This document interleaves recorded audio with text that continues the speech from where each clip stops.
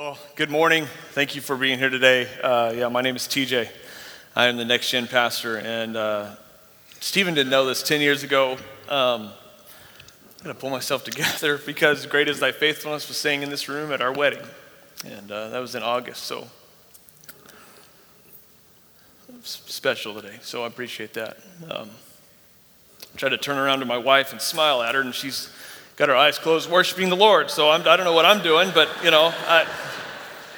shows you where my head's at, but what a great day. We sang "O Worship the King" in the chapel earlier today, and I shared the story about my college professor who referred to all of his class as frail children of dust. I don't know if that was a compliment or not, but I was trying to just connect with him on all those things. But then we sang "Be Thou My Vision." We sang that at my graduation in college, so just a day of nostalgia for me. So Steve and I appreciate that, and that's God working and through you, brother, to serve our church, and I appreciate that. But as Rodney shared, it's hot, so he should have just given the sermon for some generosity. I don't know if that should have connected with us today, but we are going to continue in our series in Galatians this morning. I grew up drinking a lot of soda. Anybody else in here where you just drank soda your whole life, and then you got older, you got smart, and you said, man, there's sure is a lot of sugar in this stuff, so we need to kind of put that away.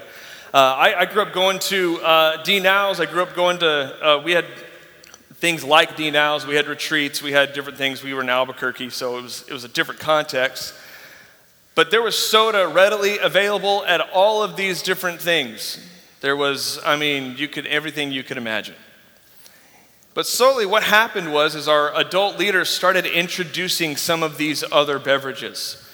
Something like, instead of Dr. Pepper, we would have Dr. Thunder. Anybody know what I'm talking about? Anybody know what Dr. Thunder? Okay. I don't know what the equivalent to Coca-Cola was. It was Kooky Cola for all I was concerned. I was like, this is not what I imagined here.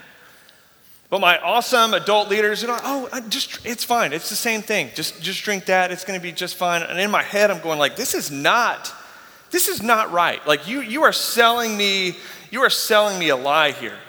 This is a fraud. No way. But like over time, you just start drinking it. You just start yelling, hey, yeah, this is the same exact thing. You're trying to tell your friends, you're like, this is the same exact thing as drinking the real stuff. And they kind of look at you like, no, man, I don't know what you're talking about. You've been sold a lie. And as I got smarter, as I got older, and I started drinking the real stuff again, I was like, man, this stuff's way better. Like, I don't know what they were giving me over here. Like, man, you guys were lying to me this whole time. Well, in a similar way, this is what the Galatians are experiencing with the gospel. Paul's telling them, he's just going like, look, I'm the one who I have seen the gospel. I have received one gospel, and it's the gospel of Jesus Christ. And I received it straight from him. I received it straight from the source. And that's what makes it valid, and that's what makes it true. And so these Galatians were being sold a lie. So what we're going to see today is that we're all broken because of our sin. We're in bondage. And we all need the gospel to free us. I believe it's brokenness that actually is what connects each and every one of us to this story. And the gospel frees us. And so that freedom is only found in the gospel of Jesus Christ. And so what we'll discover today is that the gospel frees us to obey. It frees us to let go. And it frees us to be free. And we'll see that really obedience is kind of the platform to do X, Y, and Z as we follow Jesus. And I'll unpack those as we dive into our passage. But before we jump into our text, I do think it's helpful for us to see just some of the background, some of the context of kind of what's happening during the time of this letter. Most believe this is the very first letter that Paul writes in his ministry. He wrote this in 51 AD, and so many compare this letter to Romans just because of the content. Now, you'd be looking at Romans, and if you've grown up in the church or you grew up and around the Bible, and you know the Bible, Romans is 16 chapters. It's like, there's no way this is the same letter. This is a little fully more developed here. But that's because Paul had to write this very quickly because there was something happening in Galatia that he was specifically going to address, and these young believers needed some help. And so this section that we're going to be in today in Galatians 1 is actually an autobiography, and this is the first part of that. It carries all the way through chapter 2. And he is specifically addressing what the Judaizers are teaching these Galatians. You're like, okay, well, who are they? And you could call the Judaizers, you could call them Jesus followers if you wanted to. But like I mentioned, they were selling a lie because they were saying, hey, you need to actually convert to Judaism before you begin following Jesus. And so these Judaizers had shown up in Galatia. And the Galatians have this pagan background. They don't have a lot of traditions with the scriptures. They don't really know how to really fight all of this. And so this is what sets up the letter. And so we'll discover more about the law, its meaning, its role later in our series. I'll have the opportunity to preach in Galatians 3 here in about a month. But for today, we're going to be in Galatians 1, 11 through 24. And so I invite you to follow along with me as we read this together. Just helpful if you take notes or you highlight your whatever you want to do in the Bible app. It's a great app that you can have. But this is what Paul says, starting in verse 11 of chapter 1 in Galatians. For I would have you know, brothers, that the gospel that was preached by me is not man's gospel. For I did not receive it from any man, nor was I taught it, but I received it through a revelation of Jesus Christ. For you have heard of my former life in Judaism, how I persecuted the church of God violently and tried to destroy it. And I was advancing in Judaism beyond many of my own age of my fathers. Among my people. Hello. Let me read that again, just so we're all following along. I'm in verse 14, and I'm just like jumping around here. And I was advancing in Judaism beyond many of my own age among my people. So extremely zealous was I for the traditions of my fathers. Verse 15. But when he who had set me apart before I was born and who called me by his grace was pleased to reveal his son to me in order that I might preach him among the Gentiles. I did not immediately consult with anyone, nor did I go up to Jerusalem to those who were apostles before me, but I went away into Arabia and returned again to Damascus. Then after 3 years, I went up to Jerusalem to visit Cephas and remained with him 15 days. But I saw none of the other apostles except James, the Lord's brother. And what I'm writing to you before God, I do not lie. And then I went into the regions of Syria and Cilicia, and I was still unknown in person to the churches of Judea that are in Christ. They were only hearing it said, he who used to persecute us is now preaching the faith he once tried to destroy. And they glorified God because of me. So I want you to see three things as we move through this text together. The first one is the gospel frees us to obey. The gospel frees us to obey. As Paul states, this was not man's gospel. This is straight from Jesus Christ. His language is something like, hey, let me make this perfectly clear. I received this from no one else other than Jesus. I'm like one of the apostles. He is arguing for some of his apostleship. He's saying, look, I spent time with Jesus. He revealed himself to me on the road to Damascus. And the gospel is valid because of how it was received. It's like the validity of the law. It was divinely received. It wasn't created by man. This is a key point when you're trying to deal with a group of people who are just being heavily influenced by Judaism. So what Paul's saying is that he did not acquire this information from any man, or better put, it was not handed down from tradition that was passed on through the ages. This was what Paul was fighting against. He received it directly from Jesus himself. And his opponents, however, can only appeal to tradition, which is full of rules and laws that need to be followed. And Paul's pointing out that there's one thing essential for intimacy with God. It's not about doing all these other things out of obligation to achieve some sort of status with God. This is modern day cultural Christianity. Right? I am a Christian because I've always been one. Or like I kind of sometimes do all these different things. You know, my parents, they came to church all the time. Or we're associated with this church in the neighborhood. That doesn't make you a believer. That only hides your flaws. If you've tried to purchase a house in recent days, God bless you. It's crazy out there, I know. all right? But you can get on a website, right? And you can kind of virtually tour this home, and they put up all these pictures, and this house looks amazing. Oh, it looks good. Oh, hey, look, this is not too bad. And then you get inside the home, and sometimes when you step inside a house, there are certain smells that do not come through a computer screen. And you go, they have a lot of animals that lived in this house, I guess. I'm not sure. Or you don't notice some of the other quirks, or you don't notice some of the other issues that are not revealed online. I mean, this is what makes social media so prevalent and so popular, is because I can live a different life online. I can put up a facade that makes it look like I live the perfect life. It's a facade to make it look better than it really is. And that's all the traditionalism in Judaism is, or cultural Christianity, or anything else that makes Christianity a facade to make me look better than I really am. The things I do, how I look, help me have a better standing with God and with others. You know what that's really called? It's called brokenness. We're broken because of our sin, and so we believe we can hide behind the mask of religion in order to achieve holiness. Knowledge of the gospel does not constitute receiving the gospel. Receiving it implies that he or she has made it his or her own. This is what Paul did. Paul owned it. Paul adopted it. It became the core of who he was, rather than something he just cognitively understood. And he responded in obedience rather than seeing something as an obligation. That's part of my personal testimony. I grew up in the church. My dad is a pastor, and my mom taught three-year-old Sunday school. She sang in the choir. But that didn't make me a believer. That didn't make me a Christian. I mean, I'm a pastor's kid, y'all. Like, we need help. Like, pastor's kids need Jesus too, okay? We got problems. But thanks be to God for God introducing the gospel through my parents.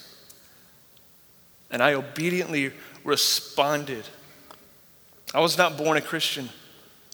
The Bible does not teach that.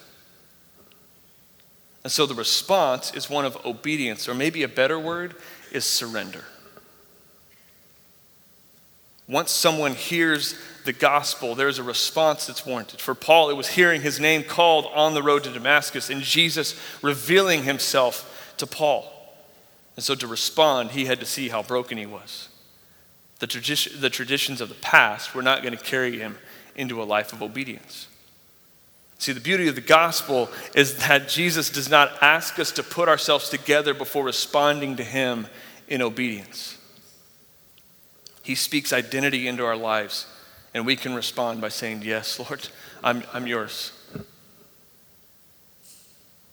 And so what's your response? Perhaps you've lived your whole life just thinking, saying, hey, I'm saved by my works, or I'm saved by my obligations, or because your parents are, your grandparents are. I mean, do you believe that you are saved by grace through faith in Jesus Christ alone? Or have you never trusted Christ? And you can do that today. You can receive his grace, and you can respond obediently by handing your life over to him. See, following Jesus is not about doing a bunch of stuff so that we're loved. We're loved, therefore we obey, as opposed to we obey, therefore we're loved. You are exchanging your life of rituals and just checking a box for a life that is full of joy, that is full of purpose. Essentially, this is what Paul is sharing with us, and it's available for you as well. So this leads into our next point, or sets us up. It's not only does the gospel free us to obey, but now the gospel frees us to let go. The gospel frees us to let go. There's two parts of this. The first is that we have to let go of our past. We have to let go of our past. Verse 13, this is what Paul continues to write to the Galatians. He says, you have seen my former life of Judaism. Basically, he says, and I tried to destroy it by trying to kill believers, and I was really good at it. So there's now evidence of this life change. Paul has let go of the past. He's been freed from the bondage of the religion. Paul is he's like a prodigy. I mean, the Greek word they use here is for advancing in verse 14. That's the same word that shows up in Luke 2:52 when they're talking about Jesus. I mean, he was highly honored and already had access to the high priest in Acts 7:58. But he no longer values that. He's let it go. So you get into verse 14, we find out his specialty was in knowledge of the law and the knowledge of the traditions of Judaism. Pharisees were obsessed with the traditions of their fathers. They were zealous for the law and the traditions associated with Judaism. Pharisees dominated Jerusalem. And Paul got to experience the power, the honor, the fame of being this top religious leader while being zealous for the things that actually got him there. But Paul's zeal was placed in the wrong thing. See, and zeal expressing itself in violence was actually encouraged.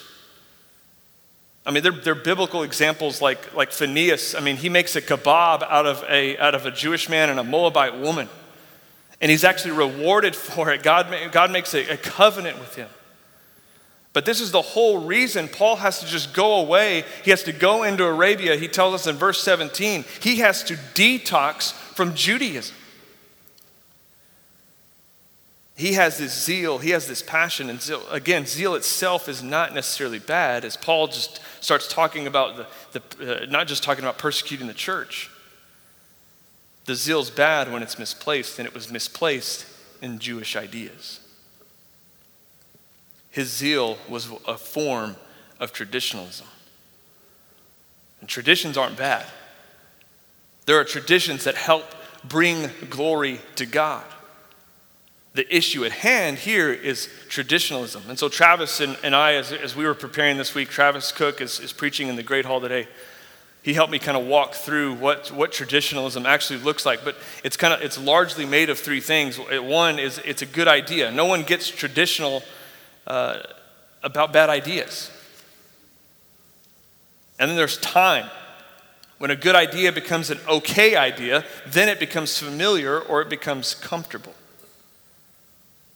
And then there's fear, the third thing. Our traditions become a place to hide when we cease to understand what the Spirit is now doing. And so traditionalism becomes a barrier to intimacy with God. See, when we care more about how something is done, or we care more about how something is performed, or doing it the right way, we miss out on what God may be trying to tell us, or how he may be trying to transform us.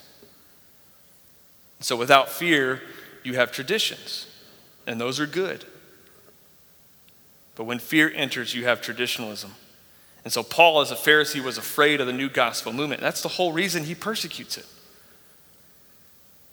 But this zeal, however, is then turned towards God's efforts. He lets go of the traditions of his past and his success in Judaism for the sake of Christ. This is what the gospel allows for us to leave behind. Jesus calls us out to leave our fear behind. We have no fear when we rest in the love and grace of Jesus.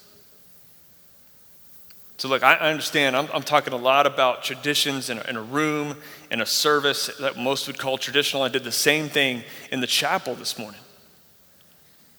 And so Travis is saying some of the similar things in the Great Hall. So if you have issues, just email Travis, okay? We're just going to blame him this morning, okay? But even so, that may not be the case for you. There are other things that we may be afraid to let go of or feel like we can't just overcome. Another word for tradition is a habit. A tradition can be something that brings comfort or helps us escape, but when we're afraid to let go of some things, that can drive a wedge between us and full intimacy with Jesus. That habit can be an addiction. And you know you need to let go. There may be something from your past that you're just saying, like, I cannot let go of this, and you just have trouble releasing it. The shame, the guilt, all the things that you feel just grips you, and you think you will never be able to let go of it. And there's nothing you can do, and there's nothing you've done that will make Jesus love you more. Make Jesus love you or more or less than he already does. We are freed by the gospel and can let go of the things that hold us in bondage. Legalism, addictions, fear, guilt, shame. The gospel releases us for freedom. The second part of letting go involves our present. We have to let go of our present. The word "but" here reminds me of the phrase Paul uses in Ephesians 2:4. But God, being rich in mercy. Here, but when he who had set me apart. Basically, I was doing this thing. I was living this life. God intervened, and now I am completely doing something different. There's only one person responsible for Paul's present spiritual state, the person and the work of Jesus Christ. Despite Paul's past, God had set him apart for the work of the gospel. He says, before I was born, very similar to what's being written in Jeremiah 1. God has called him into mission, and Jesus is redefining Paul's present state. Instead of Paul running immediately to Jerusalem, he goes through fish camp with Jesus for 3 years. See, the danger for most of us is that we immediately want to just run to getting ourselves right, or making sure our kids are happy, or making sure our kids are healthy. We look at our present situation and go, okay, hey, yeah, it's time to fix this. Spiritually, I'm going to read my Bible more, I'm going to go to church more. Physically, I'm going to start exercising, and I'm going to start eating healthy. For our kids, we enter them into every camp and study group and activity known to man, because we think that's what provides comfort. We just want them to be set up for success. And so much of our energy and our effort go toward making our present experience line up with what we think our present should look like. And guess what? We get frustrated. We get irritated. We get anxious. We get tired. And we get fearful when none of those things happen. And so then you start another cycle. And you never get off the hamster wheel. We want to fix it ourselves. Completely natural. Whatever that is, right? Work harder, do more, or get our kids involved in more, and so on. And do you know what that's called? Brokenness. We're broken. It happens when we replace or exchange a life with Jesus for a life of busyness. And all he is calling us into is intimacy with him. But God, who called me by his grace. That's how he calls you and me. Through his grace. He calls us out of the rat race so we can find purpose with him. And when we obey, if we go back to our first point, we are released from the burdens we've placed on ourselves. We are free to let go and develop a relationship with the Savior. It's because I'm not sure any of you have like a 3-year retreat with Jesus planned, or you can put that on your calendar for this year. I'm not sure any of you can do that. I know I can't do that. But what if it was 3 hours a week? Or what if it was committing to 3 o'clock at every day? You just said, I'm going to spend 3 minutes with Jesus. Because I just want to unplug for a little bit and just have some time with my Lord. It's an opportunity to sit with Jesus. He frees us to let go so that we can be with him, freed from the pressure to perform and freed from the pressure to keep up. And this is where we'll pick up our final point. The gospel frees us to be free. The gospel frees us to be free. Last week, Pastor Jeff defined biblical freedom as he opened our series. He says, we learn that biblical freedom is not doing whatever you want to do, it's doing what you ought to do. That's what Paul shows us here and throughout the rest of the letter. We're free to live in response to what Jesus has done for us. Again, it's no longer about doing the things to get right. Instead, it's being free to live on mission and to share in the spoils of that freedom. It's not being free to just do whatever. That's still a form of bondage. It's kind of like what happened at the end of World War II. When the Soviets liberated a concentration camp, they would say, hey, congratulations, you're free, you may leave. And the prisoners would go, hey, where? I mean, to where? Like, what do we do with what? I mean, I don't have anything. It was just a different kind of shackle or prison. But when the Western Allies freed them, they received food, they received clothing, medicine, and they were cared for. They were freer because they were being treated like humans. They were freer under the power under the power and protection of the Allies, rather than just being free to do whatever they wanted. This is what the gospel does for us. It sets us free. We're under the protection and the care of the Savior. He gives us purpose and he shapes us for mission. It's as if Paul's just saying, hey, okay, so what's next? And Jesus doesn't free him to do whatever he pleases. He says, I've got something special for you. And he provides opportunities for us as well. I'm going to briefly look at two of those. One is he frees us for community. He frees us for community. We need each other. He frees us to be in community with other believers. It means we are free to be vulnerable. We can freely share our struggles, our hurts, our pain, our joy, our celebrations, all without the fear of judgment. Again, you can't hide behind this facade. Brokenness is what actually leads to hiding things. We are free to share with each other so that we can lift up one another. The gospel levels the playing field for each of us. And so we have groups and we have classes that if you're a guest today going like, I need people. I want to be in community with other people. You can find us out in the lobby and we'd love to get you connected. But not only are we freed for community, we're also freed to be sent. He frees us for mission. Paul receives the gospel and he's immediately commissioned. And one of the commentaries we read this week called the apostles commissioned agents. This is what Jesus is doing. He's commissioning us for service. The gospel changes our lives and we are immediately sent into the world. You are sent into your home to spread the good news with your family. You are sent into your workplace to be a light for those who need to see hope.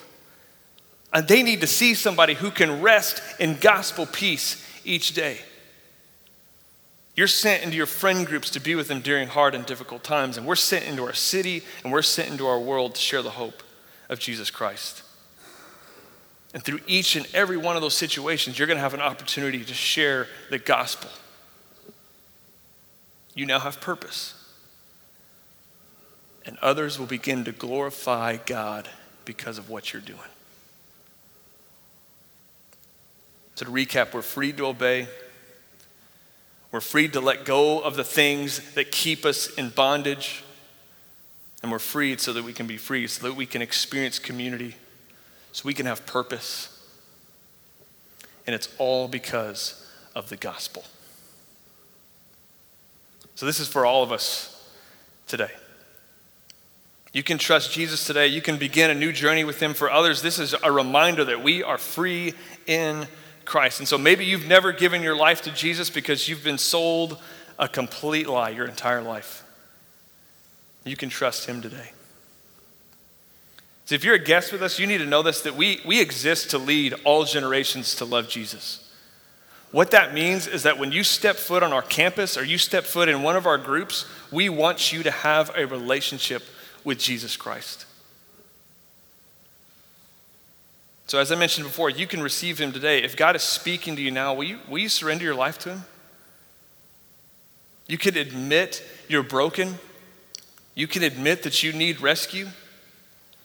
And then you believe the gospel, that Jesus alone is the one who came to save you, that he stood in your place to die on your sin and was rose on the third day to give you eternal life. The Bible says that we are saved by grace through faith. And then you commit your life to him. And Jesus becomes Lord of your life. So I'm gonna pray in a moment, and you can tell God those things however you feel led. Or you can find me, you can find someone else. We'll be out in the lobby after our service. And we would love to pray with you. We'd love to talk with you further about some of those things. Because then believers are baptized as a response to their salvation. It's an act of obedience that represents what Jesus has done in your life. I also mentioned about getting connected with other people. And we want you to have relationships with other people. So if you want to explore what it looks like to be in a group, you want to explore what it looks like to be in a class again, we can help you find somewhere where you can be connected. So I'm going to pray, and then we're going to sing a couple songs as we head out today. Let's pray together.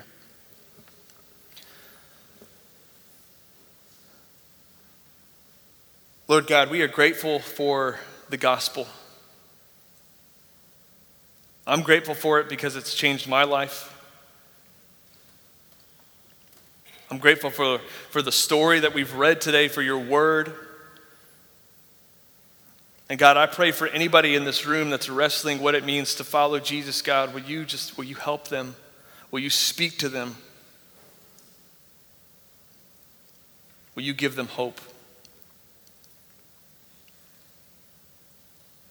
God, I'm grateful for our church. God, that we are passionate about leading all generations to love Jesus. Because it is your Son, why we're here. So God, as we leave this place, as we go into our week to serve, as we go into our homes, as we go into our workspaces,